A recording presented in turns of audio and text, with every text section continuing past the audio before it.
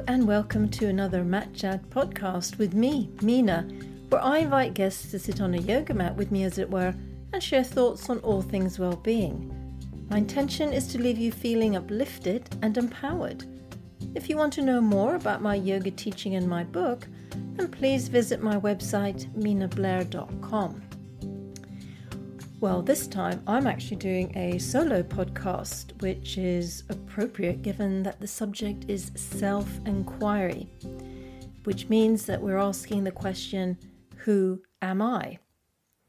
Now, I'm perfectly aware that this sounds like another spiritual cliche, doesn't it? But it's actually a really important question. Who am I? And I mean, who am I really? It's been pondered about and explored for thousands of years by human beings from all cultures, so it can't be that irrelevant, I'm thinking. In fact, I'd say it's probably more relevant now than ever. And I revisit this subject every now and then, but it came up quite strongly for me when the Queen died, and I was observing the public response to her death. And the scenes that we saw were of people crying and obviously feeling quite impacted by this news, by this event, people feeling distressed and disturbed by it. And the word constant kept coming up in terms of describing what the Queen represented to them, and that was a huge part of their sense of loss. In other words, what they felt that they had lost was a constant. Now, this is really interesting because the reality is we never knew the Queen. I mean, like the actual person, the Queen. She spent her life being queen-like as she defined it, which my impression in any case was being traditional, representing no change, and very much cultivating an aura of mystery. You know, there was a certain kind of reverence, wasn't it, of the Queen.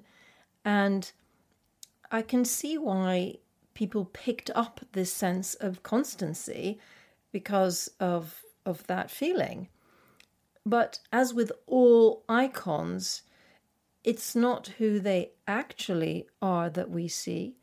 It's what we project onto them. So I would imagine that would be things like reliability or dependability, predictability, constancy, whatever.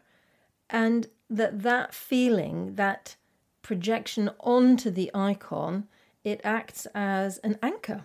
It's a connection that makes us feel grounded. It feels reassuring. But the thing is that there is another source of constancy that's with each of us in every moment. And that's where self-inquiry can help. So to find it and to connect with it and to raise our self-awareness, this is what self-inquiry is. So what I've done is that I've devised a little exercise that I invite you to do now with me. And all you need is a pen and some piece of paper. But actually, if you don't have a pen and paper to hand, or you're not feeling like you want to be involved in that way, then you can also just listen. That's okay. So what I'm going to do is I'm going to use an imaginary person as an example, but you refer to yourself as we go through this exercise. So the first thing that we're going to write down on the top of this piece of paper is your name. So my imaginary person is called John. And we are given our names. When you come to think about it, we don't choose our name. We were told by our parents what our name is. So we were told, in effect, who we are. So in your case, it'll be your name. And for this example, it's going to be John. And the second thing we're going to write down is your gender. So this is the gender that you feel that you are. Obviously, there's been a lot of social talk about what gender means. So if you could just write down what gender means for you, then that would be great. So for John, he is male and he refers to himself as a man. Next, we are going to define our family status. So maybe you are an only child, or maybe you have some siblings. So if you just note what that is for you. So for John, he is the oldest of 3 sons, which makes him a brother to 2 others. Then we're going to consider our ethnicity. As you define it. Again, this is as you define it. So, for example, John, my imaginary person, he is mixed race. His father is from Scotland and his mother is from Uganda. So you write down whatever words you feel describe you. That could be Caucasian, it could be white, black, whatever. You use what you feel is appropriate.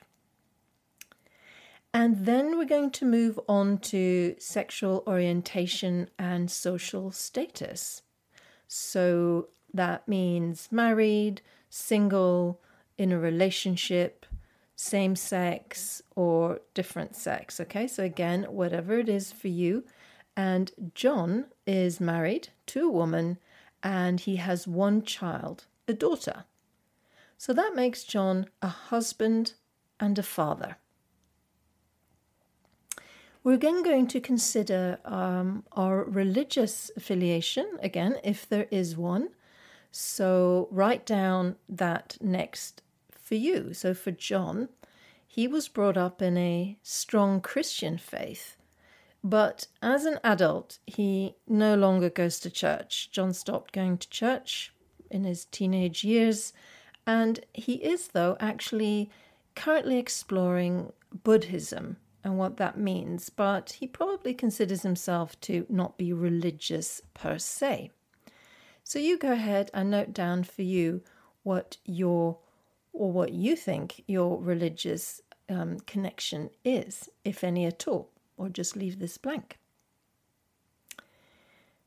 We're then going to think about our financial and work status. Okay, so again, what is your story here? What were you educated as?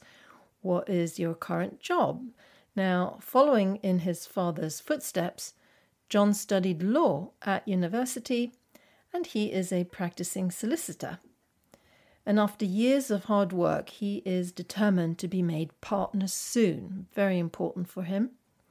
So, obviously, he earns well and considers himself to be probably upper middle class, maybe middle, somewhere middle, upper, but definitely middle class. So he's comfortable, very comfortable financially. So just note what your current status is, work and financial. Next up, we're going to look at physical features. So this obviously defines John and you and me and everybody else. So he happens to be tall. He's over 6 feet tall. He has light brown skin and he's got dark hair and eyes.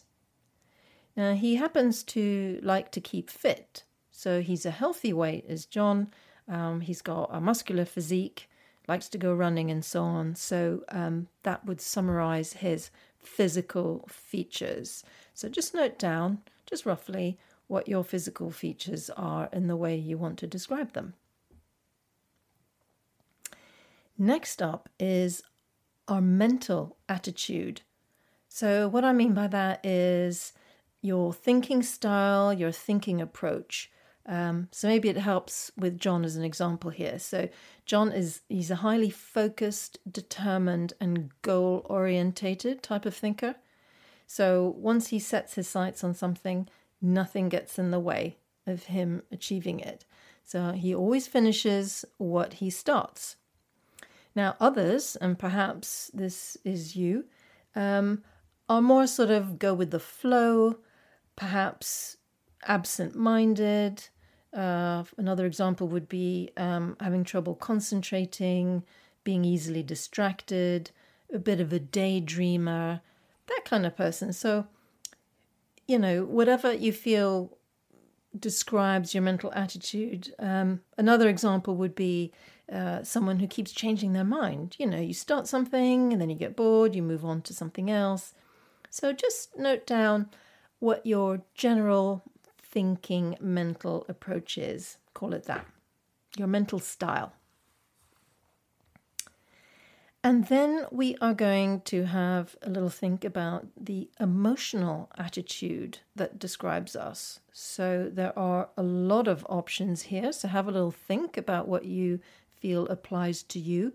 But here are some examples, some ranges, if you like. So anything from quick to tears to never crying, or open-hearted, super open-hearted, laying your heart on your sleeve, as it were, to being very closed, very guarded, never show your feelings.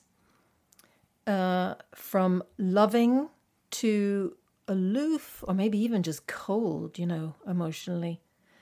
From being very huggy, sort of always hanging on to people, being very affectionate, to not at all touchy-feely, preferring some distance. Another example would be calm, being patient, to being quick-tempered or angry, leading with anger. So just have a little think about your emotional, just broadly speaking, what your emotional kind of makeup is, your attitude, emotional attitude. And so for my imaginary example, John, he happens to be not so comfortable showing his affection outwardly, but he takes his husband and father roles very seriously. So he wants to be strong for his family, he's that kind of strong guy, wants to be strong for his wife and daughter. But he can actually be playful. His daughter is very instrumental in this. He's got a playful side and he laughs easily. It would take a lot to make John angry, but when he is, it's over really quickly. He doesn't sort of hold any grudges or anything. So that would kind of describe John's emotional sort of attitude very generally. Now, that is probably most of it. We could have added others, maybe some hobbies, and maybe as you've been doing this, you've been thinking of other things that describe you, that define you. But we're kind of done with that part of the exercise now. So what you have in front of you on paper is everything that defines you. So just take a moment to reflect on how that exercise felt. Was it easy? Did you write things down super quickly, no problem? Or was it a little tricky? Was it a little difficult? It doesn't really matter. We're just sort of noting the feeling of how that was. But while you do that, I'm going to summarize my imaginary guy, John. So he is defined as male. He's a man. He is a brother. He's heterosexual. He's a husband, a father. He's mixed race, perhaps a Buddhist, but not sure, but definitely not religious. He's a solicitor. He's upper middle class. He's tall with light brown skin and dark hair and eyes. He's physically fit. And he's focused, determined, goal-orientated. And emotionally, he's not outwardly affectionate, but he's rarely angry. Okay, so there's quite sort of a lot there, I feel, when you look at someone and all the different aspects and how we think about ourselves and how we also project outwards about who we are and how other people perceive us. But that's pretty much summarizes my imaginary friend, John. Okay, so the next thing that we're now going to do is I'd like you to tear up that piece of paper. Actually scrunch it up, tear it in half or whatever, but just get rid of all those definitions and all the things that you said that you are. So literally wipe the slate clean, blank, nothing on the paper at all, blank sheet. What is left? Are you still here? If you aren't all those things, so just imagine yourself now, not any of those things. You're not husband, father, nothing, just nothing at all. Well, if you aren't all those things that you've written down, then who are you? Now, in this moment, what is going on? Because if you are not your body, if you are not your mind, and if you are not your story, then what is happening right now? It's interesting, isn't it? So I'm thinking, though, that you're breathing.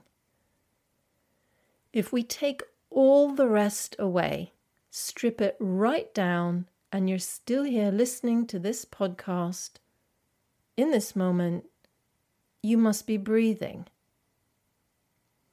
So it would therefore be fair to say, wouldn't it, that you are the breath, right? It's moving in and out regardless of what you wrote down on that paper. In fact, it was happening the whole time that you were writing down those notes. And what is the breath? What does that mean? Well, it's life. It's the life force. It's energy. And we know this to be the case, obviously, because if you're not breathing, you would be dead. And when a living thing stops breathing, it does indeed die. And that can be human, animal, plant, anything that breathes. When it stops breathing, it then dies. So if we are still breathing then, and we've just thrown out all these definitions about who we think we are and so on, this would suggest that actually it's more than suggests, what it actually means is that we are all ultimately the life force. We are energy. And as long as we're breathing, that can't be taken away. And that's your constant. That's the source of your grounding and of your very being. And this is the point that I'm trying to make. So, you see that icons, monarchs come and go, loved ones come and go, institutions come and go. But you, as long as you are breathing, you are always connected to this earth and to the universal energy. Now, isn't that great? I mean, I find this really reassuring and life-affirming. So, ultimately, there's no need then, is there, to project onto others and feel like your life and who you are depends on others and also how they perceive you, how you define yourself, how others define yourselves. At the end of the day, none of that actually matters. And this knowing is particularly important for those who do feel disturbed or destabilized or wobbly in any way by change, by loss, and by endings. I mean, that really is important. Now, I have to be honest, right? It took me a while to really get this, to trust it and to embody it. So my story is full of loss and resistance and clinging and not letting go. But you see, eventually I did get it. And now I really trust it and I embody it. I really try to embody it. But now that I do, I feel so liberated. I feel liberated from fear, from anxiety, from doubt, and I can live my life fully in the ongoing present moment. Because as long as I'm breathing, I'm alive, and life is precious. It's a gift. And I can just lean into knowing that my life will last however long, but that even that doesn't matter, because while I'm here, I am connected to universal energy. It is something that every living organism shares. So all this world of, and you see it in the news headlines, God, I hate the headlines, the news, it's full of fear-mongering and judgment and doom and gloom mostly.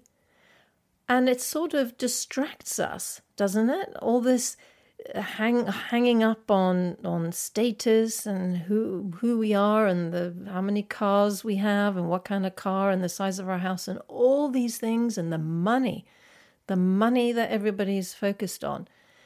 It is all distraction. It is all a huge distraction, and it takes us away from this deeper knowing, this connection, this universal connection that we all have. And that's why it's important to really understand this. Now, like I said, I learned this the hard way. I had to go through some suffering. I had to have some things taken away. And often this is the universe's way of giving you that opportunity to learn who you really are. Because we're not going to do it willingly, because we're so distracted with all this stuff, all the things we think we need to be and all the things that we think are important, but they aren't. And it's when we're properly shaken up that we then hopefully can understand that actually that is just all illusion, it's all distraction, and we are something much more. And when you know that, life just becomes so beautiful, so wonderful, and so joyous. Anyway, I hope you enjoyed that little exercise and that you got something from it. But, if you have any questions or want to say something more about it, then, do get in touch. Send me an email through my website or follow me, send me a message on social media. I'm on Facebook and on Instagram as Empowered with Mina. And on that note, I hope you do feel empowered having listened to my podcast. So I hope you continue to have a lovely day or a lovely evening. All the best.